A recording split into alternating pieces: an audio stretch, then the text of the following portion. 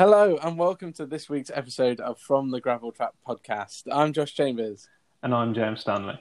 And on today's episode, we're going to be looking at the race review from the weekend just gone, the predictions for the weekend coming, and this week's Rising Star, which is brought to you by Beyond Motorsport. So we're going to look at all three races from this weekend's races at Qatar, the opening race of the 2021 season.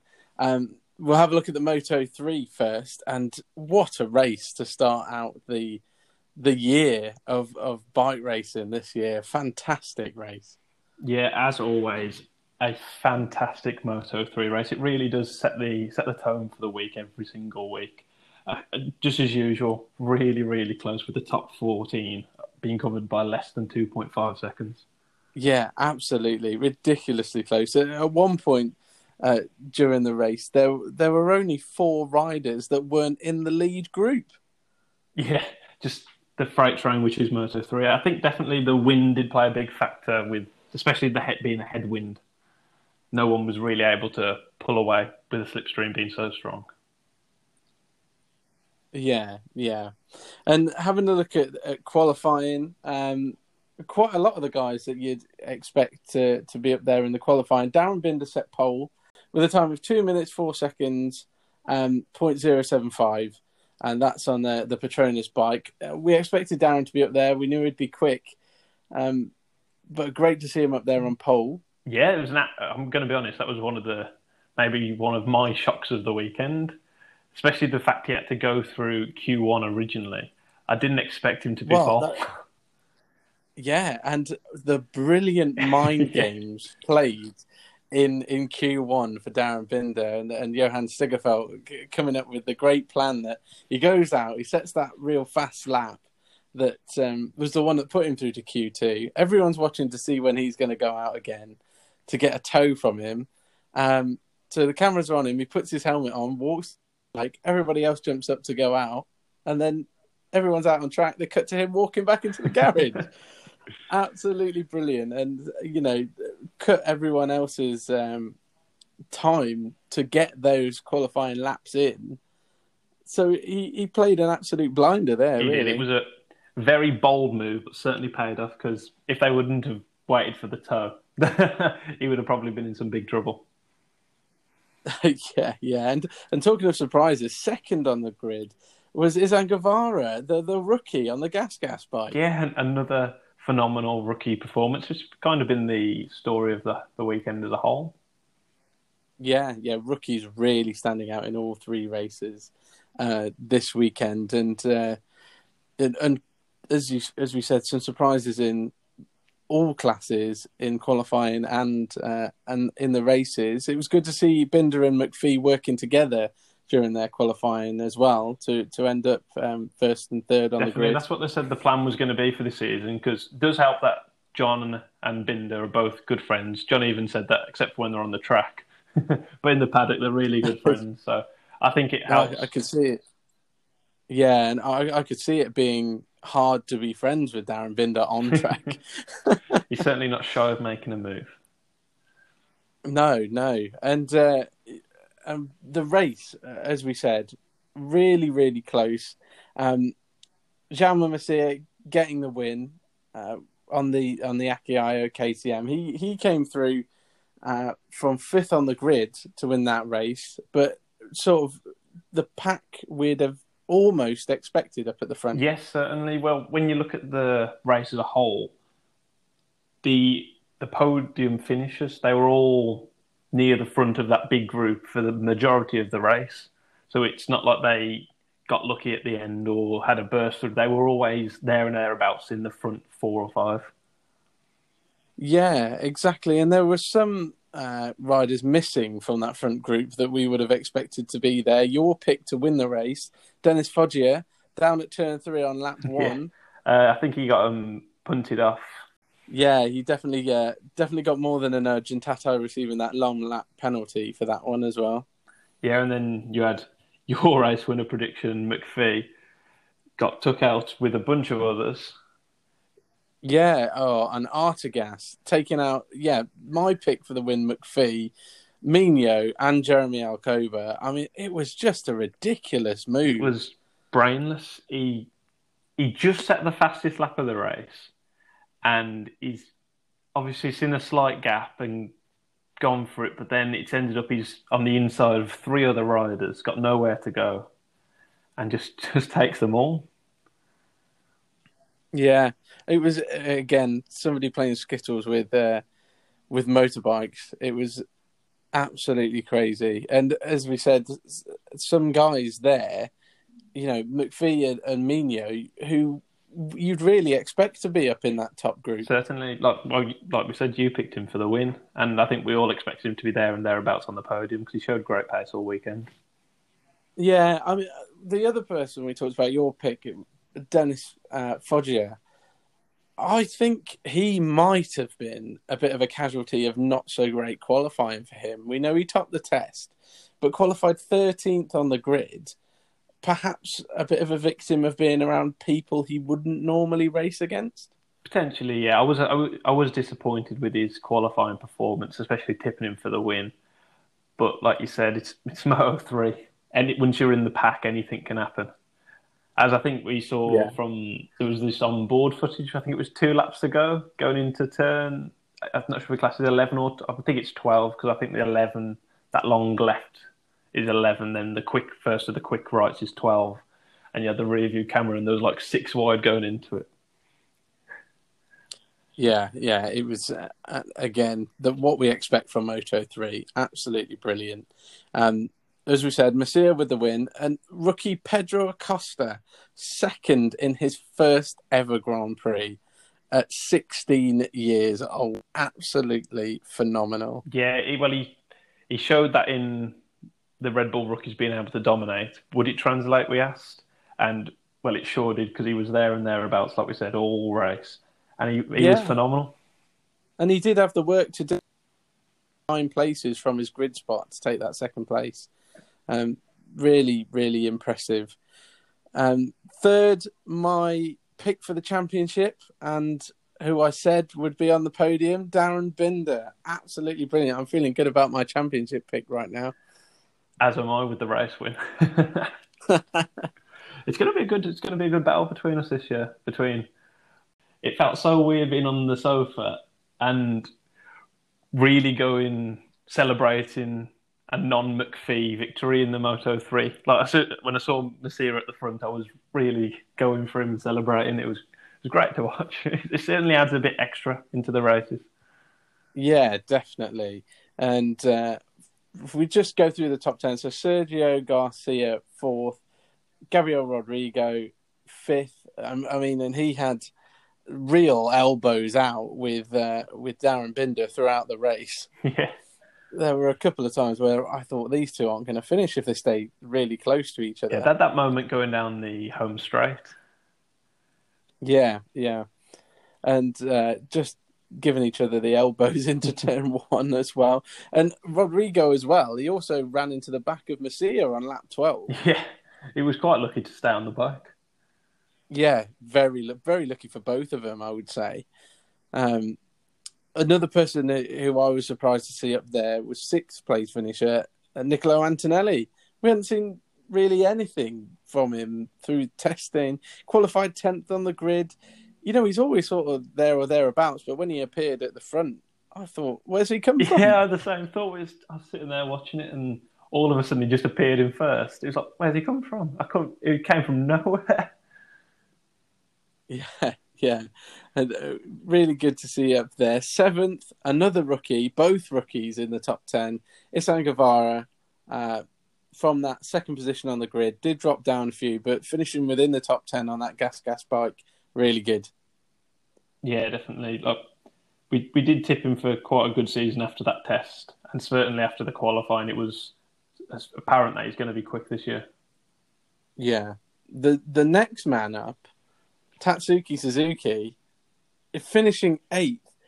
Well, he missed the test due to having to isolate. He messed up his qualifying, so he didn't even get a lap in. Started on the back row of the grid. He made up 20 places. 20 places in this race to finish 8th. Yeah, certainly up there for contender and rider of the day in the Moto 3 class because he sure did have a great ride and he was such a disadvantage missing the test.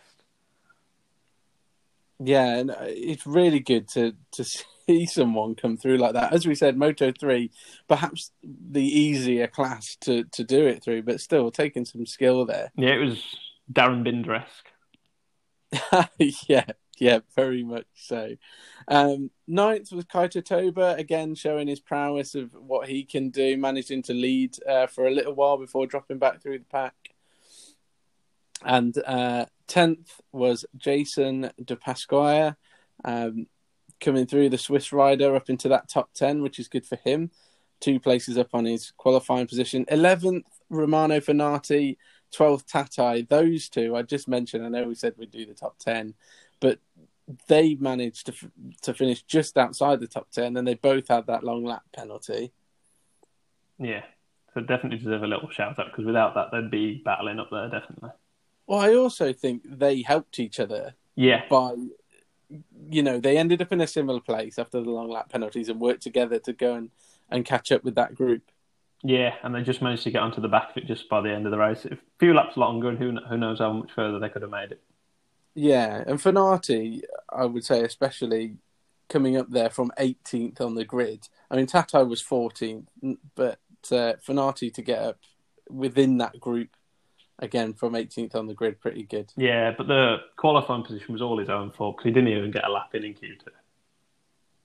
Yeah, and he had a long lap penalty, unlike Tatai's moment during the race. It was for a jump start for Fenati as well. Yeah, it was he had a double long lap for that.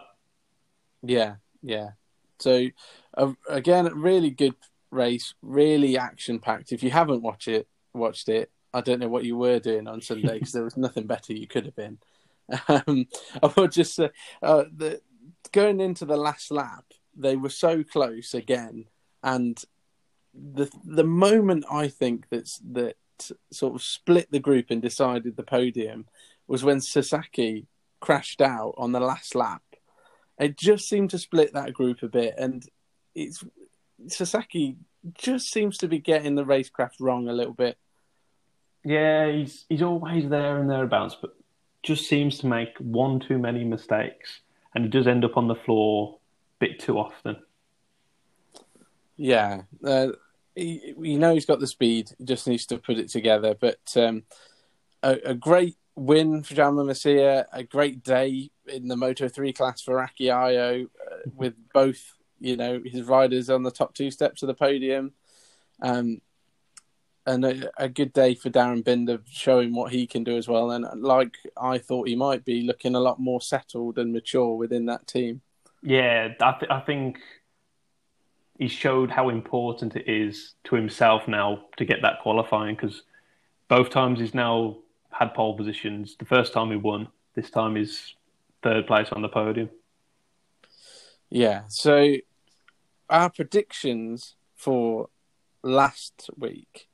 So, as we've said, I went McPhee for the win, and you went Dennis Foggia for the win. Both of them taken out of the race, not their own fault. No, and I think that's going to impact them a little bit this year. Not this year, this week coming, because I know Moto3 is not big on tyre deg, but with the sandy conditions, it was more than usual. If it's going to be similar next week, McPhee and Foggia are going to have a bit less data. McPhee can obviously use a bit of binders, but Foggia, Artagas was his teammate and he crashed as well. So yeah, so that Leopard team really a bit of a disadvantage as a whole there. Yeah. Then if we have a look at the rest of the podium, so we both went Binder and Masia in different orders. So we were correct on that one for our predictions, getting them on the podium at least. Yeah. 2 out of 3 is not bad in Moto3. No. So that begs the question then, what are you thinking for this week then? What's your podium this weekend? So got in 1st place, building on a very good week last week, this time taking the win, is Acosta. Oh, okay. That's really interesting. the picking the rookie, and he's definitely shown form, and we've seen that he can learn. I think that's a good one. Yep. My winner, I'm going someone who's building on a really good weekend as well. I'm going Darren Binder for the win. Yes, I can see that. I was really tempted to, but I don't know why. I feel like next week qualifying might just let him down a bit too much to the point where he might have to just use a bit more tyre than he did last week. That's the only issue. Yeah. I just think that racecraft's come on, and I think he was disappointed that, that crash of Sasaki seemed to split the group. It did hold him up a little bit. He had to find his way back to that group after being pushed down on the second to last lap as well. Yeah, I think if he gets the bit between his teeth, he'll be really looking for it this weekend. Certainly, but that's the thing I'm a bit worried about, if he's going to be a bit too aggressive, a bit too determined, because I think he just got done a bit on the straight. Like he said, he didn't expect him to weave twice, and you saw from his onboard footage there was like a second or two where he was basically had a headwind because he completely missed the two weaves from Messier and Acosta to stay in the slipstream. Yeah, and I think that Messier is going to stay on the podium. He's my pick for second, but third, I'm going John McPhee. That's interesting because second place, I've gone John McPhee. But third place, I've gone for the other rookie, Eisen Guevara. Okay. I've gone for a double rookie podium. Right. Really hedging your bets there this week then. I am. Last week it was me with the wild pick. This week. I mean, Guevara definitely showed his pace in qualifying. If he can learn from that race, and if that front group hadn't been split almost by the Sasaki crash, who knows what could have happened out of the top 10 riders, really. Yeah, because he was in that next little group, because it ended up being like a top 3. Then Garcia just seemed to edge away a little. Then there was a group of 3 of Rodrigo Antonelli, Guevara, and then the rest. Yeah. So if he can keep it together, there's no reason I would think top 5 for Guevara. I'm not going podium just yet. Okay. I've been bold. Okay, so if we move on to the second race of the weekend, the Moto2, again, a really, really good race. Looking at the qualifying times, Sam Lowe's taking pole. That was something that I think we both expected to be, if not pole, certainly the front row. Yeah, he was really, really impressive throughout the entire weekend. FP1, 2, 3 looked super dominant. And then he just carried that out into qualifying. It was just a really good weekend performance from Sam. Yeah, looking really good. Second on the grid, the rookie, Ralph Fernandez. Yeah, my guy. I'm classing him as my little favourite rider now in Moto2 to watch other than Sam. And obviously Jake. He's my little... I'm always cheering for him. Yeah, I was really, really impressed with the speed. We said, we thought the bigger bikes would suit him, and certainly qualifying really, really good to get that first front row in your first ever Moto2 race. Yeah, it was very good. If I do remember it, I think he did get a little bit of a toe round. Yeah, I think you're right there. But still, to be able to get up there onto that front row, really impressive. Yeah, because end of the day, toe no toe, you still got to put the lap in. Yeah, and talking of impressive front rows, third on the grid, Bo Ben Schneider. Yeah, I was absolutely blown away because he put in a good test, but it's one of those where you're thinking he's putting some good laps in the test. Is that going to translate to the race week when it really gets down to business? And he did. I was super impressed. It was what we said was coming off the NTS, making the most of a terrible bike. Last year on a competitive bike, shows his speed in the first, real turning wheels in anger session to get up there onto the front row of the grid. The first Dutch front row in the intermediate class since Jurgen van der Gorberg in 1996. That was before I was born. Well, I don't remember that one happening, as I was still quite young as well. But I do remember Van der Gorberg when he was in the 500cc class on the bright yellow Honda. But again, that might still be a bit before your time. Yes, just a little bit. So if we look to the race now, Sam Lowes completing the dominance of the weekend with a really, really impressive victory in that race.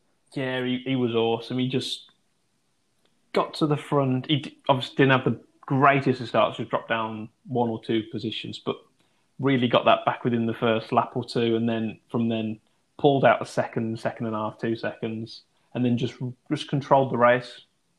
Yeah, it looked like, as soon as he hit the front on lap 2, I thought he's going to control this now. He's going to be away. He did drop a couple of places off the line. There were good starts from Bezzecchi, Ralph Fernandez and Bo Ben Snyder, but Sam just looked so smooth and settled. He didn't look like he was going to panic at all. Yeah, it was a really, really mature race, and it's what we said in our preview about Sam, how he looks a lot more mature this season and last season, and he really did show it. Yeah, and Remy Gardner finishing second in the race.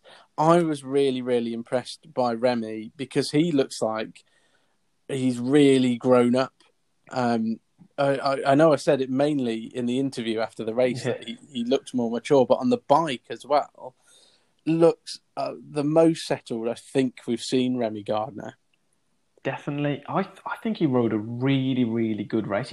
When you look at it was actually a really good comeback because he was 5th or 4th after the first corner there and got beat up a bit. I think Dixon got underneath him, knocked him a little wide, then someone else did, and he dropped to 7th after the first few corners and then made his way back through the field into 2nd. I just think he may have just burned his tyre up a bit too much, getting back to 2nd to then be able to challenge Lowes at all. Yeah, and you could see it with, like we said, Sam controlling the race. Whenever Remy started to make a few inroads, Sam would respond. And I think you're right, just getting back through to that position. But to also then control that 2nd place himself was a smart ride from him. Certainly. It was a very, very impressive, like you said, mature performance. Yeah. 3rd place, a surprise in my view, Fabio Di Gianantonio, Digi, on the Gresini Moto2 Federal Oils bike getting onto the podium. Yeah, it was really, really good to see because, like I said in the preview, I was really shocked that he wasn't in the top 10 in the tests. I expected him to do a lot better. This is the sort of thing I expected from him, but after the test, I didn't expect a podium from him. And it was a great ride. Yeah, and swapping this year, again, he's another one that swapped, as we talked about him being the former teammate of Navarro last week on what was the speed up, moves to a Kalex and showing, the potential he really showed in Moto3. Yeah, definitely. It certainly being on that better chassis as such really did show for him, and you could see how much it meant to him and the team, obviously being in the Gresini team, getting that podium, obviously meant a lot.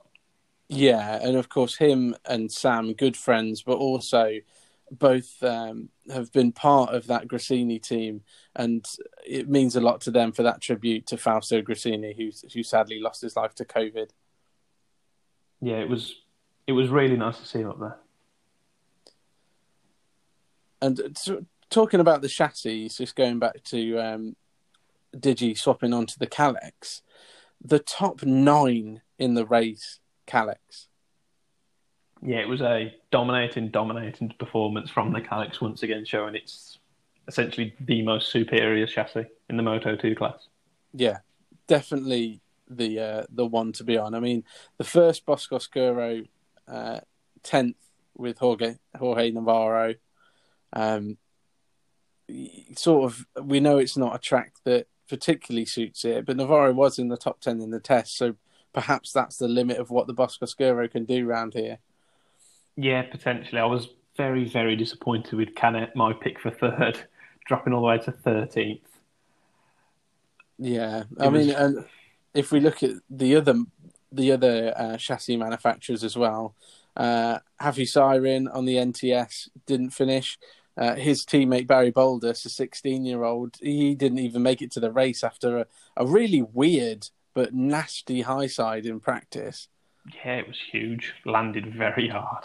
Yeah, a broken wrist there for Barry Boulders, and he doesn't make the race. And it's like Ramirez as well. Marco Ramirez, he started the race with a broken shoulder and had to pull in after one lap. So maybe Barry made the better decision on that one.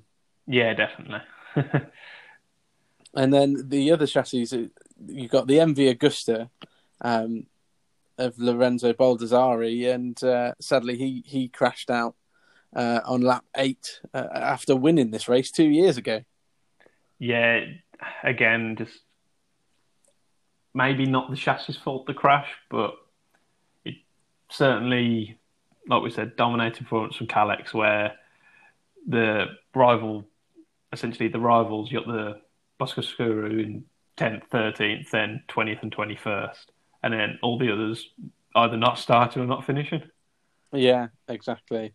And you saying about being disappointed for Canet, I was just looking at the non-finishers while we were looking at the chassis, and I don't think Xavi Vierge will be overly pleased with Canet. We said that the commentators were a little bit harsh, thinking that there might have been a nudge, but it was close from Canet on that pass where Xavi went down on lap 15. It was certainly close, but I still don't think there was actually any contact in there, because it looked like when he was underneath, the front tyre did start to chatter a bit before it tucked. Yeah, and Xavi had an interesting weekend, as it were, with some contact. Him and Jake Dixon had an agreement, they were saying in qualifying, that they'd tow each other round. Xavi decided he wanted to do another fast lap and collided with Jake, who was deemed to be touring on the racing line, and Jake ended up with a grid penalty. I don't think they'll be doing that again. No, I don't think they're doing it again, certainly. But looking at the footage, obviously with the agreement, Dixon sees him coming, he's going to go on the racing line and speed up. But without knowing that, it does look quite bad on Dixon. Yeah, when you see it out of context, it's definitely not right. But if someone's not going to stick to an agreement, there's no way of communicating between these bikes. Exactly. But as we say, not gonna do it again. Talking of staying on this disappointment route, I was Augusto Fernandez being down in 14th. Yeah, and invisible for pretty much the entire weekend, really. He qualified down in 21st position and manages to get to 14th in the race. But it just... Where was he? Where's the Augusto Fernandez that we hoped we'd see this year? We said I was a bit disappointed last year that he wasn't more of a contender, but to become invisible in the first round. Yeah, we was really hoping to see the Pons version of him from a few years ago. Yeah, not a good weekend for Augusto. Hopefully they'll learn from this weekend. Maybe get some of Sam's data in that side of the garage. Hopefully, see what happens there. If we head back up to near the top of the race, then Marco Bezzecchi, 4th, seemed to struggle a little bit there this weekend. He just didn't seem to be able to match the pace of the top 3. Nah, well, I think Lowe's obviously was a class above the rest, and Remy really was that next step down, but I didn't think the rest was too far behind, and Bezzecchi did just get picked on the last lap by Fabio. So yeah, I just felt he shouldn't have been in a position. In my expectation, I expected him to be pushing Sam. So for him to be able to be picked by Fabio on the last lap, I think 4th is not a bad start to a campaign. He didn't force something that wasn't there and crash or do anything silly, but I think I just expected him to be a bit closer, So 5 seconds off Sam at the end of the race. I just expected him to be a bit closer. Potentially, yeah. But I think when we looked at the pre-season preview, we did notice that Qatar has been generally his worst track in terms of results on a consistent basis. Yeah, and as I say, fourth, not a bad start to open a campaign, and it's a very, very long road to go. Definitely a long road. And behind him, showing his form in race as well as qualifying, Raul Fernandez. Yeah, again, I was very impressed with Raul. He was really good in the race. I think the issue he had, first full race on a Moto2 bike, obviously with like we've mentioned before, the sandy track as such was increasing the tyre deg. I really do think the lack of experience of a full race distance on the bike could have played a part in maybe burning up the tyre a bit. Yeah, and still great on his first time out to be in that top 5. Very impressive. Next up, Joe Roberts on the Italtrans racing team. I thought Joe did really well. I think he had a solid weekend, is the way I would put it. Not, didn't set the world on fire, but a solid weekend. When they spoke to him on the grid before the race, I thought he looked rather nervous, and I was a bit worried. But, sixth, a solid way to open up. Yeah, first race in a new team. I think he was, like you said, solid, where you'd kind of expect around battling for top 5s. I think he'll definitely build on it coming this week. Yeah, he was followed by Jake Dixon. After, as we mentioned, an interesting Saturday in qualifying, but he really got stuck in at the beginning. I think that wrist played a part towards the end with him just not being able to stay in that, the next group down.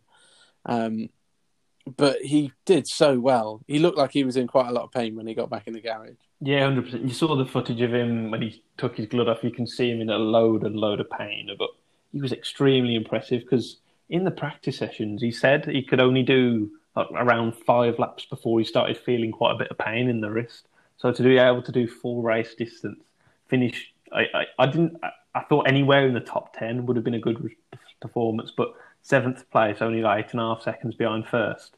That's sublime.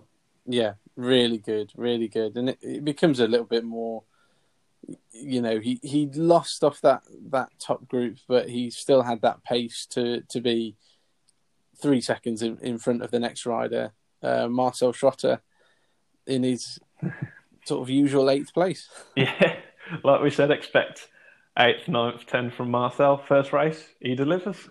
Yeah, sticking with that lower top 10 consistency of Marcel Schrotter. Behind him, Bo Ben Schneider, after a good qualifying, he faded throughout the race, but still finishing within the top 10 there. Yeah, first race on the Kalex. Maybe not used to performing on, as in over the bike for a full race distance, bit of getting used to maybe, but I was a bit disappointed because he showed good promise in the test. And then when he backed that up in qualifying, I was thinking maybe he could battle for maybe a podium top 5 here, but like I say, he just dropped off.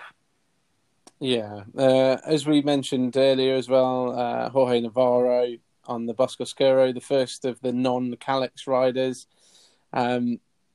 Didn't see much of him throughout the weekend, really, but good to finish in the top 10, and good for him after last year to finish the race. Yeah, because we did say that's one of Navarro's main issues is staying on the bike. So just get a finish in the first one's always a good start. I will give a bit of a shout out to 11th place on the American Racing Kalex, Cameron Beaubier. Really impressive in his first race on a Moto2 bike. I mean, he didn't set the world on fire at all in qualifying, 22nd. And to make up 11 places in a Moto2 race, I was really impressed. Oh, yeah, he was incredible. He was in the Moto2 category. I know we've gave a lot of praise to Lowe's, Gardner, Digi, Jake Dixon, and so on. But I think he may have been my rider of the day in the Moto2. Like you said, to go from in the 20s in qualifying and then getting a top 11 finish. He was only 17 seconds behind Sam. Yeah, and he just seemed to plug away. It wasn't, a lightning fast start by any means. He worked his way through the field and shown, I really feel, a good amount of potential there. If he can put the Saturday together and he's learned something from this past weekend, top 10, I think, this week. Yeah, definitely. I'm expecting a better performance from him in qualifying because it was one of those where it's your first week. We've seen everyone who's come from non-Moto 3 into Moto 2, like, say, Jake, etc. It takes a while just to get used to Moto 2. It's such a competitive class where if you're just slightly off the pace, you'll find yourself down in the 20s in the qualifying. Yeah, and like we've said, another one, as we talked about last week, in non-traditional routes into the MotoGP paddock, coming from Moto America, it's really good to see these teams like American Racing promoting their homegrown talent. Yeah, he's shown some great potential, great racecraft. It shows why he's been a multiple champion over there for last 5 or 6 years, constantly winning. I think he's deserved the chance, and I think he's going to really show the talent. Yeah, and it's let's see for a top 10. So while we're predicting things then, Stanley, who's your winner this weekend? It might sound a bit boring, but I'm going Lowe's again. As am I. I know sometimes in these back-to-backs it can be a bit hard to do repeat performances, but he's through the test, through this race weekend, he just looked a class above the rest. Yeah, that was my thinking. If it was a closer race, perhaps, but I think there was so much there. He was so dominant over the weekend that I think even if we do get more of a battle on Sunday, I think Sam has enough in the tank and showed enough of racecraft last weekend that he'd be able to win anyway. I agree, because I think he had a lot more left in that tank. Yeah. Who's the rest of your podium? So, second, another podium finisher from this week, but increasing his position, I'm going Fabio Di Giannantonio. I feel like he's going to get the qualifying better, and he's going to be higher up to start with and show that good pace that he showed towards the end of the race and really be up there. Right, okay. I've actually gone with Remy Gardner again. I think he will be up there again. I think he'll learn, and I'm hoping it's going to be a closer race. Yes, I do feel like it is going to be a close race. In third place, I've actually gone for Remy's teammate, Ralph Fernandez. I feel second race on this track now, I feel like he'll know a bit more about the tyre deck and be able to manage it better. Okay, third place, I've gone improving a bit, but not a lot from this week. We know it's a track he doesn't like, but I think in that VR46 team, they'll be able to help set up that bike and help him up onto that podium. I'm going for Zeki third. Yeah, he showed the ability to get there last week. He could definitely be up there this week. And then both of our, your championship prediction looking a lot better at the moment, but both of them in the top 5. It's a good start to the championship for both Sam Lowes and Bezzecchi for our championship picks. Yeah, definitely. I feel quite happy, both for my Moto 3 and Moto 2, both winning the first race. Yeah, looking a real genius at the minute. I am. Because if you're looking at GP, I've technically gone 100% because Mark's not there. Well, yeah. I'm claiming 100. And I do think that this weekend show, we said that we thought this championship was going to be mainly between Lowes and Bezzecchi, and I really think that there's a few more contenders have shown their colours. Remy, definitely, and Digi, if he carries on the form we know he can be on, in that he showed in Moto 3 on the Kalex now, he could be there if he gets that consistency. And I reckon we're going to see Ralph Fernandez get a win before the end of the year. I know it's early on, but I can really see it coming. Yeah, same here. Okay, so we'll look ahead now to the Premier Class, the MotoGP. A really interesting race. A lot of this came out of that we didn't really predict in our preview of this one. Look to qualifying first. What a fantastic qualifying for Pecco Bagnaia, the fastest ever lap around Qatar with that 1 minute 52.7 lap. Incredible. Yeah, it was amazing. I do think Quartararo would have been a little bit closer when it comes to the pole position time, because the first lap he did in the final run, he ran on and had to scrap the lap, and then that meant he then didn't make the time for the second lap. So essentially, he didn't set a lap on that second set of tyres. Yeah, and it was unfortunate, just missing out with that checkered flag coming out as well. But both factory Yamahas on the front row, impressive. Not particularly what we expected. We knew they'd be there or thereabouts, I think, them and the Ducatis, but both of them on the front row, very good for Yamaha. Definitely, I was expecting both of them in the top 5, but not on the podium, because what we have always known, the Yamaha on its own can put a great lap in. Yeah. It's just when it gets held up, it struggles. Yeah, and in 4th place on the grid, after being towed round by his mentor, Pecco, Rossi. Yeah, the prodigy towing around the master, it was quite fun to watch, just seeing him sit behind. He was there cheering him on from the sofa. Yeah, and the bit I found the funniest was Rossi going back to the garage because he'd forgot he was the top satellite rider. Yeah. Can rider 46 please come to Parc Fermé? Yeah. So yeah, really interesting. A few other points from the Saturday qualifying time. That lap time speed, that top speed of Johann Zarco, 356 kilometers per hour. Ridiculous. Yeah, both of the Ducatis are ridiculously quick, because I think actually in the qualifying, Miller's actually picked him and done a 357. 358. But it was 357.6, so it's rounded to 358. But in the practice session, the speed record on a GP bike from Zarco when he got the tow from Bastianini down the straight. Wow. Yeah, that guy can go super fast in a straight line. Talking of Bastianini, the top rookie qualifying 13th, top of Q1 on the GP19 Ducati. Yeah, it was so close to making it through to Q2. I thought he had a great ride in qualifying. Yeah, very impressive across the weekend as well for Enea. If we look over to the race, again, probably not what we expected. A win for Maverick Viñales on the factory Yamaha.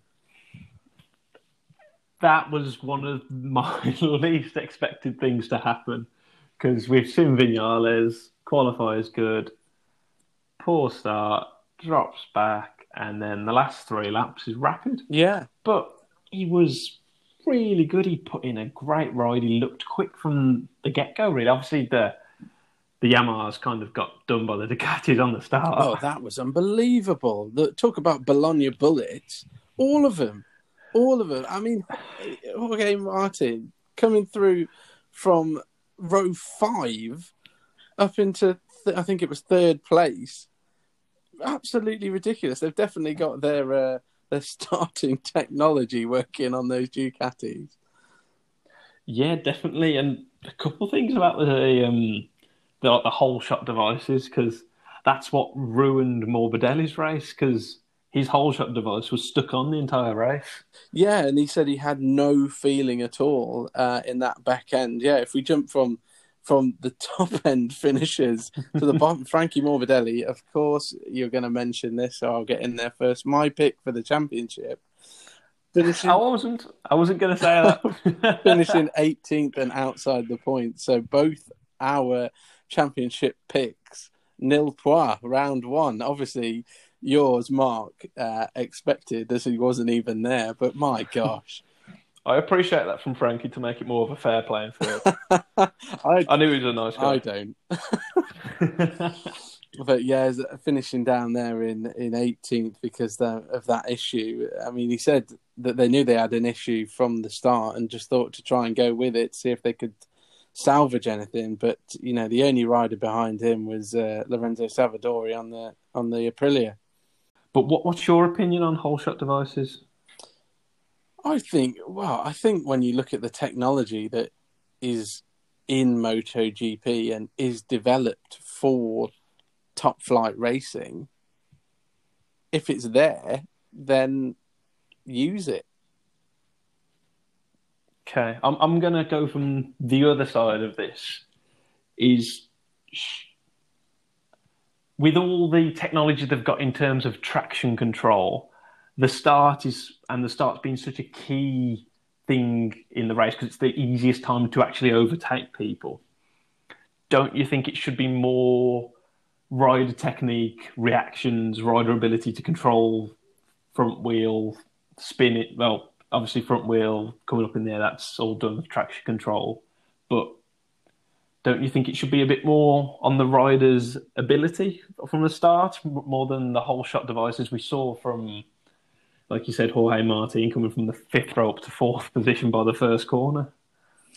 I see your point, but I think when you look at the difference between MotoGP and, say, the World Superbikes, is that these are prototype machines. It is as much about technology as the riders, and we know how incredible those riders are.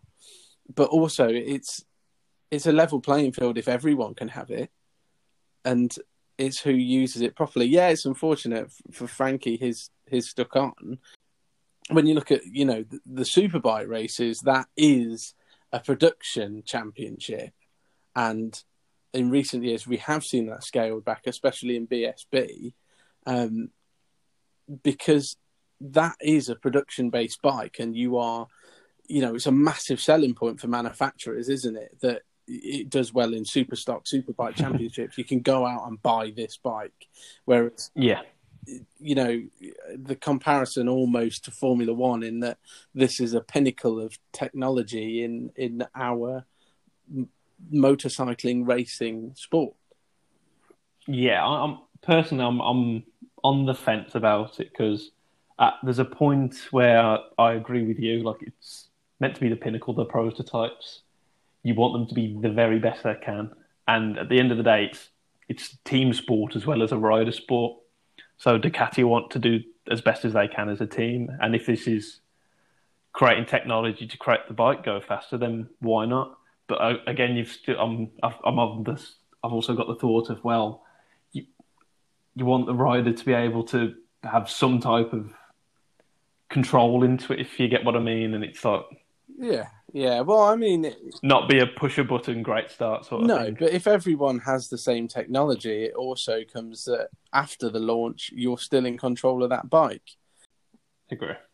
But but it was a massive advantage for Ducati, and we saw all of the Italian manufacturer to the 4 factory bikes jump to the front at the start of the race. All the GP21s were at the front of the pack. Now, the one guy equaled his career best finish in second place was Zarco. Yeah, he had a sublime race. He was so quick in a straight line. Yeah, so fast. I mean, I still clung on. I thought he was going to win it. I really did. But really impressive to see. Pecco started off, from pole position, off that launch control, and to the front. And he tried to manage it well. Said he had difficulty managing the tyres through the race. You could see the Ducati speed still. What I really thought was interesting from Maverick, because Yamaha, and we'll probably talk about this a bit more with Fabio and Valentino, he saved his tyres, but was it interesting to you to see how much we said the Yamaha are good through the corner, but how much it picked up out of the corner. And when you got on the straight, the Ducati is quicker, no doubt. But that Yamaha was quick coming off the corner. Yeah, and Maverick was also able to stay when he got behind Bagnaia and Miller and Zarco. He was able to stay in the slipstream and not lose much at all. And I think the conditions did play a huge factor because, yes, the Ducati's really quick, but it was a really, really strong headwind. And that makes the slipstream so much greater. Yeah. That It was just... they'd obviously set that bike up perfectly. And it was a confidence you saw. He had a plan.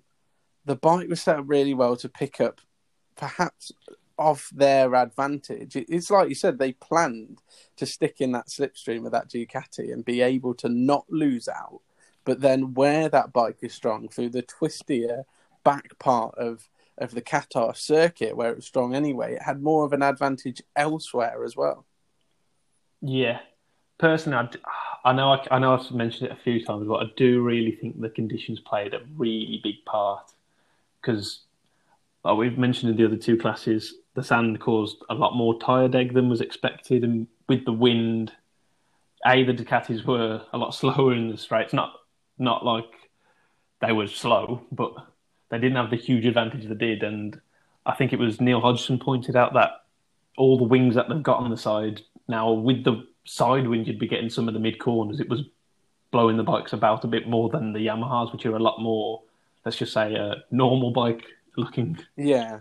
And talking of conditions, right, there was a really interesting point brought up during the race by the BT Sport commentary team, which I think is really interesting, which is we've got this double header at Qatar.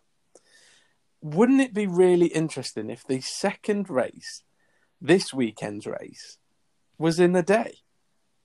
Yeah, I never thought of that at all. And then as soon as he said it, I think it might have been Gavin.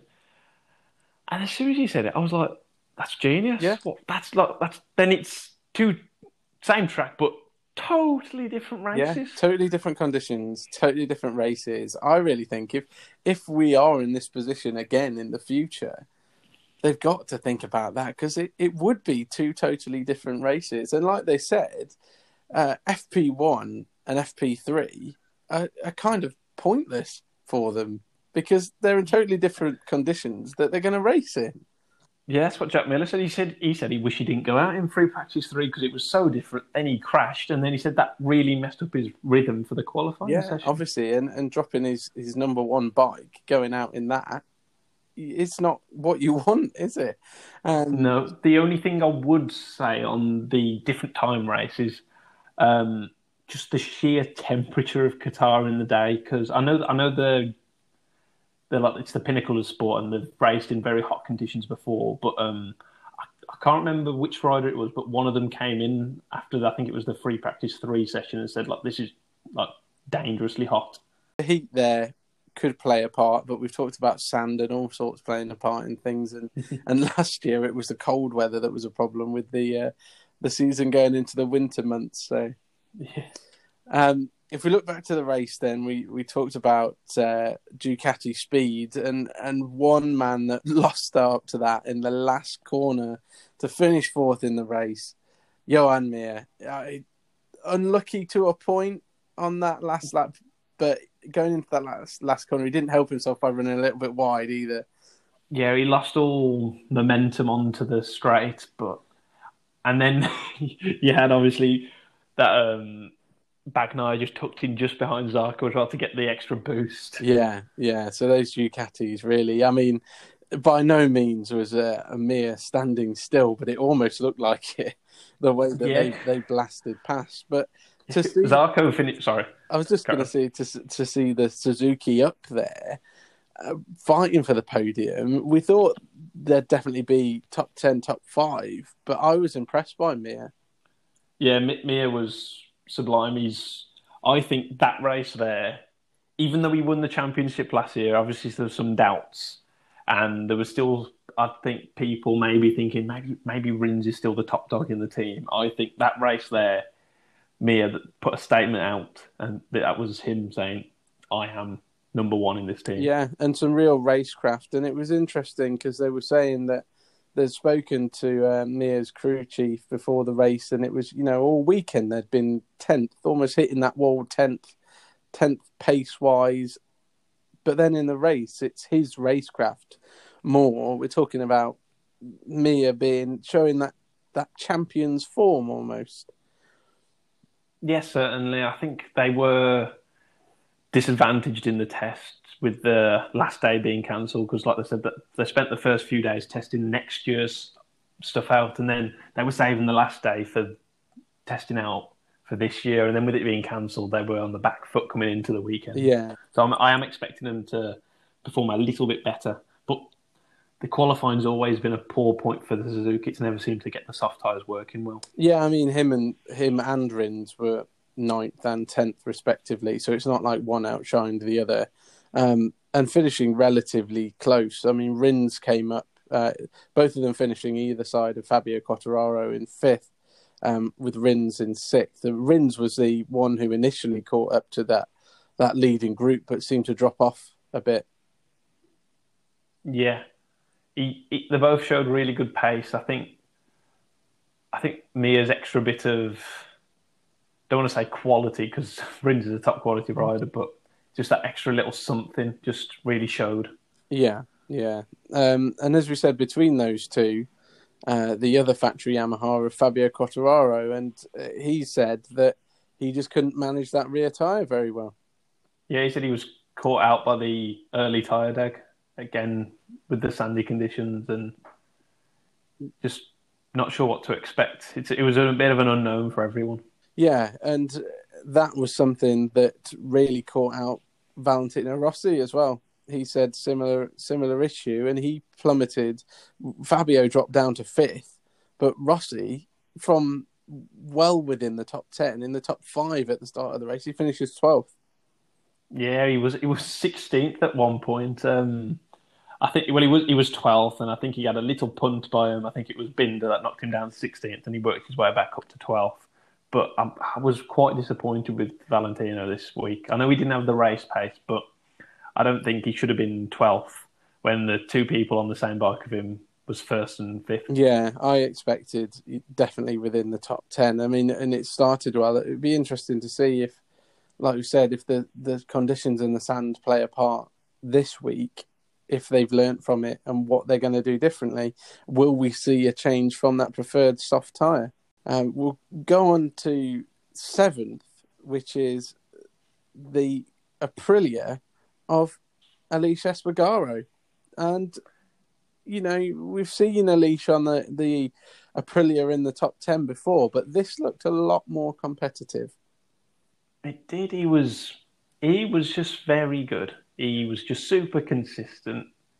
You never saw him obviously at the front, and he was never in that front group, but the entire race, you just saw him there, just behind the group, just plugging away, and only finished just less than 6 seconds behind, just pipping his brother.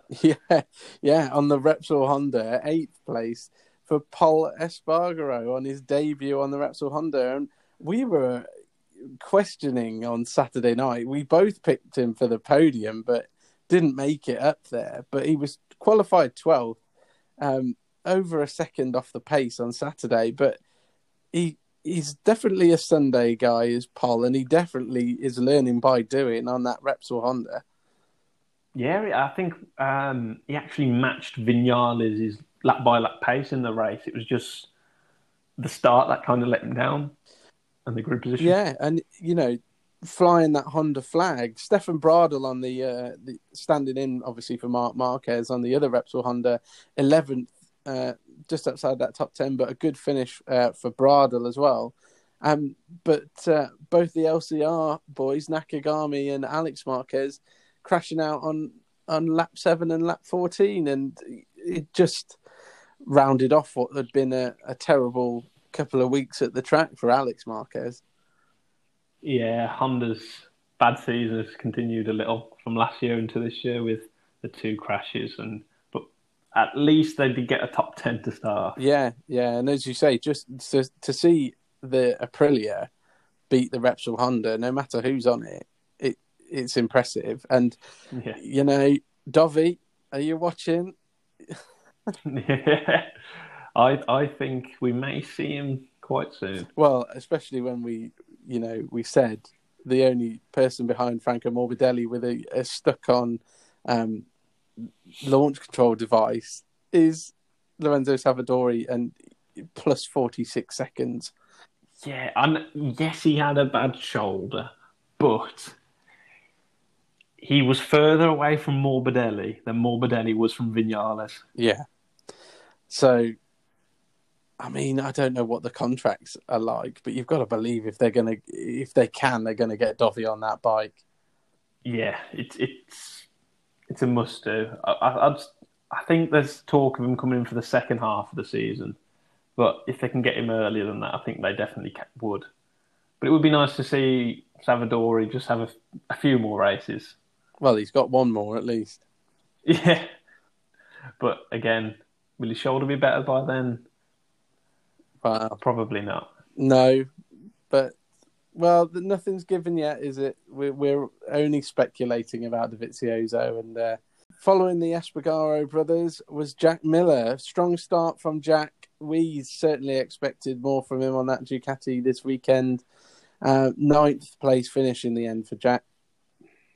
Yeah, that was such a disappointing race because it looked like he was managing the race quite well. He was just sitting there in I think it was third, and then when Vinales made his way through, and then once he got past Zarco, it looked like he was closing in, and then just suddenly just dropped like a stone. Yeah, and as you said, people just seemed to come past him. I don't know whether he was caught up by conditions and tyres like everyone else, but a disappointing finish for Jack. I mean, he said he was happy with qualifying 5th because he thought he could make it up in the race, and just didn't happen for him. No, I think he definitely got caught out on the tyres. Yeah, and closely followed in 10th place by the top rookie. We talked about him a little bit earlier, Enea Bastianini on the GP19 bike. What a ride.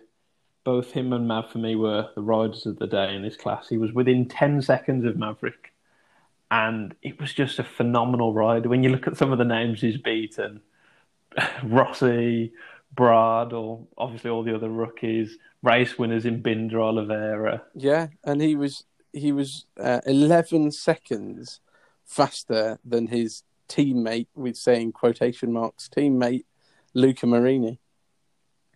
Yeah, it was a very, very good performance. Definitely building on from what he accomplished last season coming into this year. I'm expecting another good performance from him this week. Yeah, but also outperforming the GP21 Pramac Ducati of Jorge Martin. Yeah, I don't know what happened with Jorge Martin. He had such a great start, like we said, 4th in the first corner. And then, like Ross, he just dropped like a stone through the field. Yeah, and also, I suppose we've got to mention it, is the fact that we talked about Honda's woes last year, but KTM, not any rider in the top 10. And in the press conference, it's reported that when Miguel Oliveira was asked if there were any positives from the race, he said, well, there was a crowd in the grandstand. I mean, that talk about a difficult weekend. Yeah, certainly not a KTM track. I do feel them that this is their worst track, and they've got a double header, and the only double header of the year. Yeah, and definitely doesn't suit them. Hopefully they'll find something. As we said, both outside the top 10. Miguel Oliveira and Brad Binder 13th and 14th, Iker Lecuona 17th, and Daniele Petrucci crashing out on lap 1. Yeah, it was a poor crash from Danilo as well. I think he just ended up T-boning. I'm not sure who he T-boned, but he just kind of just ran into someone. Yeah, not the start he wanted when he's trying to prove that point to Ducati that, you shouldn't let me go. Looking forward then to this weekend, who's you pick for the win this weekend? Okay, so I wish I would have looked at the weather, like a pre-read a weather. I know it's quite a way away still, Sunday. But I think the weather played a big part in the result with the wind and the sand.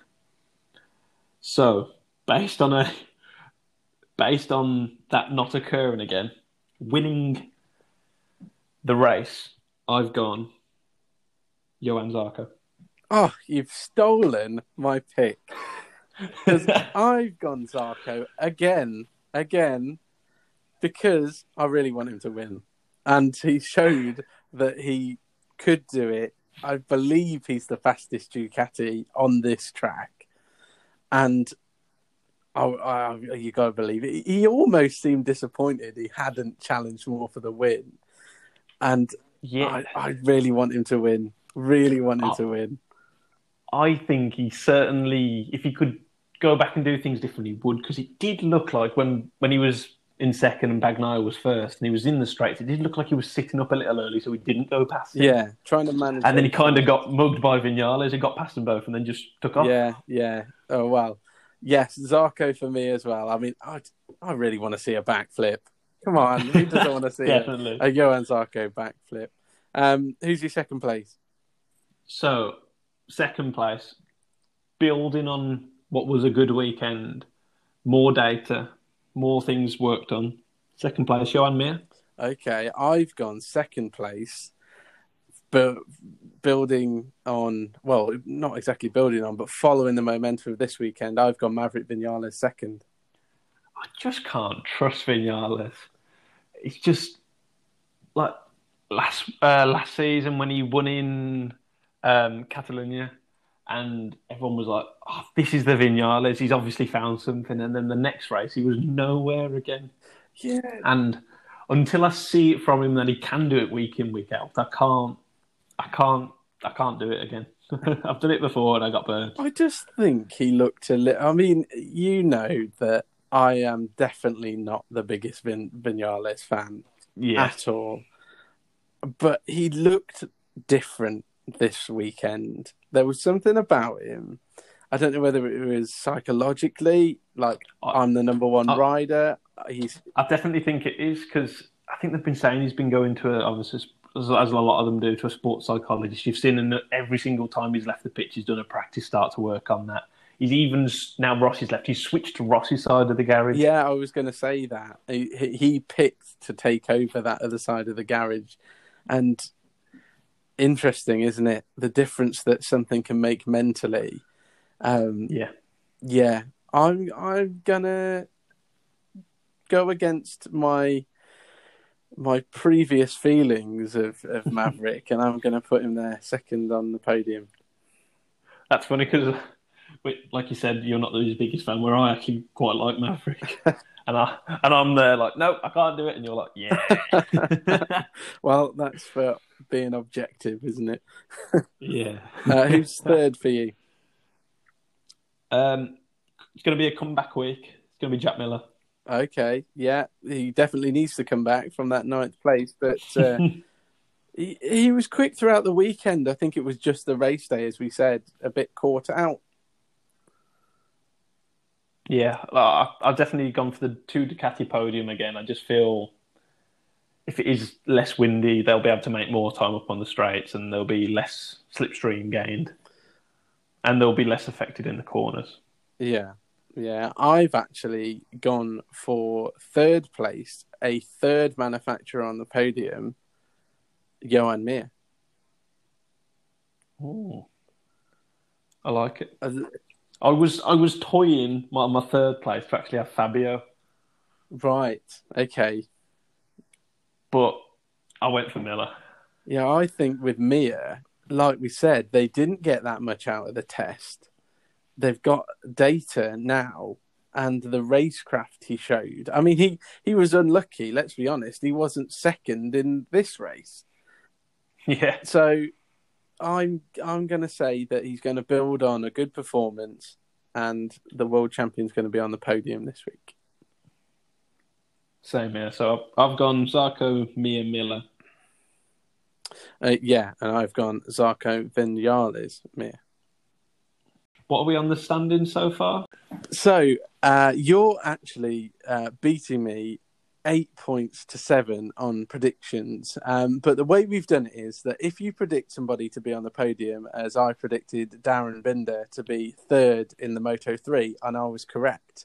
So that is 2 points to me. We both predicted Masia to be on the podium. However, I predicted him second, you predicted him third, and he won the race. But because he's on the podium, we both get a point each. So if I run through our predictions from last week, I picked McPhee to win Moto3. You picked Dennis Foggia. Neither of those are right. Second place, you went Masia. No, I went Masia. You went Binder. That's a point each because they were on the podium in the wrong places. And vice versa for the bottom, except Binder was in the right place for me. So that's the way it's working. Yeah. I was really saved by my own Moto2. Yeah. The top 2 places for your Moto2, Lowe's and Gardner, both picked in the right place. Yeah. When I was watching the Moto2 and I saw Di Gianantonio catch up with Bezzecchi, because I knew you had Bezzecchi on the podium, and I was like, God, did he? Yeah. Otherwise, I'd have had jumping around all the three room on the podium there. Yeah. A bit unlucky. And we both also only got one podium finisher correct in the MotoGP, which was Zarco, except I picked him to win and you picked him to be second, so you got an extra point there.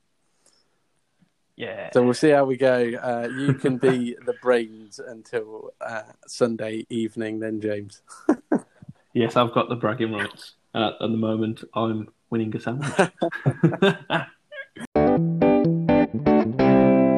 Okay, so we're going to move on to this week's Rising Star, which is brought to you by Beyond Motorsport, the only organisation offering career transition support for the motorsport community. This week's Rising Star is our rookie sensation in the Moto2, Raul Fernandez. Yeah, I've been kind of waiting to do this since the first week. I've been really looking forward to the time Raul got his chance because, like I've been saying throughout the thing, I've really, really rate him highly. Yeah, your pick for Rookie of the Year in Moto2, and so far looking very good. I've gone back and looked sort of from 2015, his first year in the Red Bull Rookies Cup, so his first sort of endeavour into GP paddock, I suppose. His first year, 2015, in the Red Bull Rookies Cup, finishing 7th overall, but doing pretty well throughout. He had a top finish of a second place at Misano, one of 3 podiums that year, but you can see the potential coming through from that year. Yeah, definitely. With like you said, the second place at Misano, and then he followed that up with another second place at Aragon. Just when you look at his results, he had a couple fourths, third, couple seconds. And we've always said it's absolutely hectic class. Yeah, and he stayed in the Red Bull Rookies in 2016, along with competing in the CEV Moto3 Junior World Championship, and had a brilliant year in both, finishing third in both championships. He got a win in the CEV Championship, the last round at Valencia, along with 2 other podiums through the year. One at Valencia in the first race, and on the Husqvarna, which we know basically is a KTM, but also at the same time competing in the Red Bull Rookies Cup, where he won both Assen races. Yeah, he started off with a podium in Jerez, then Jerez 2 not so good.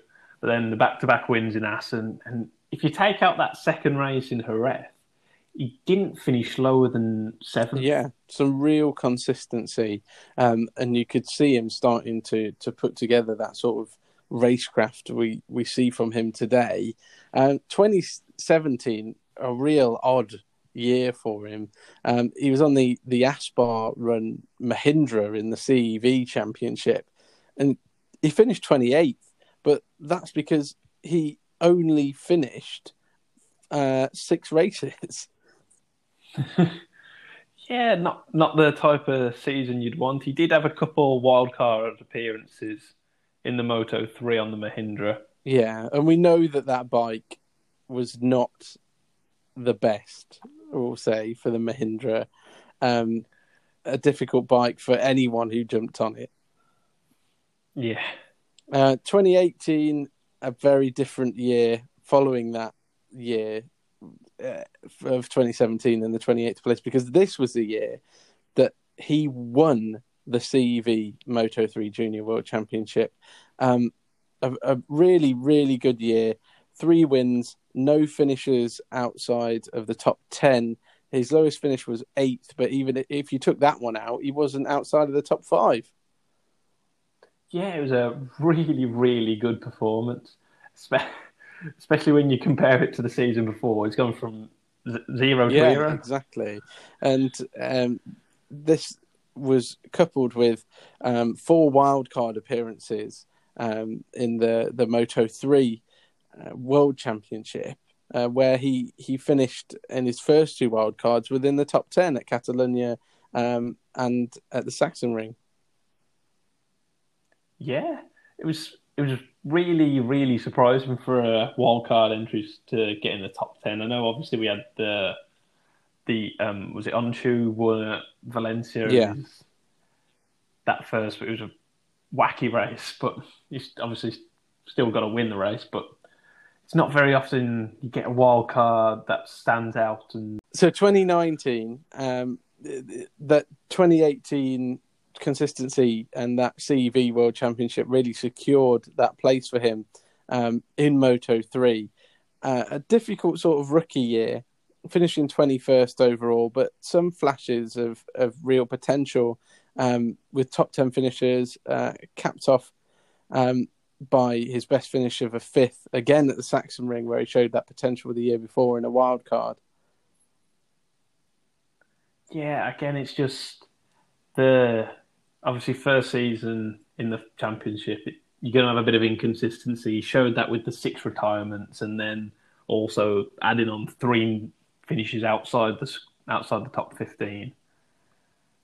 So a lot of it would maybe have been new tracks for him as well, because obviously with the Red Bull rookies and the CEV, you would have gone to a lot of these tracks. Yeah, exactly. And then the following year on the Yakiyo KTM, last season, a shortened season, but still finishing 4th. Really, really good results. A lowest of 13th. And 2 wins, that really dominant one at Portimao to round out the year. He struggled, as we said in previous podcasts, with his size. He sort of outgrown the bike. He was putting more pressure on that rear tyre, and also he created a big hole in the air for other riders around him, but definitely showed his pace. Definitely, because to get 6 pole positions in Moto 3 in a normal season is impressive, but to get 6 in 15 races... Yeah, exactly. It's incredible. And now that he's on that big bike, as we saw this weekend, really putting that potential to good use, to showing what he really can do, qualifying the front row of the grid and finishing in the top 5. Certainly, I can definitely see him, because he definitely fits the bigger bikes. Next few years, definitely up in MotoGP, most probably within the KTM team. Yeah, and it'll be really interesting to see how he develops this year. Like we said a bit earlier in the podcast, we can see what happens this year, but we'd expect him to hit the top step of the podium before the year's out. Definitely. I think it's fair to say Akiyo's got a good eye for talent. Oh, yeah, absolutely. So that's all we've got time for this week. We hope you enjoyed the racing at Qatar last weekend, and are looking forward to the second round of the MotoGP at Qatar again this weekend. Don't forget to follow us on Twitter, which is @FTGT Podcast, and also on Facebook, which is From the Gravel Trap Podcast. Both of those you'll see talking points in the future and what we spoke about here. Thank you very much for listening, and we'll be back next week with the review of the second race.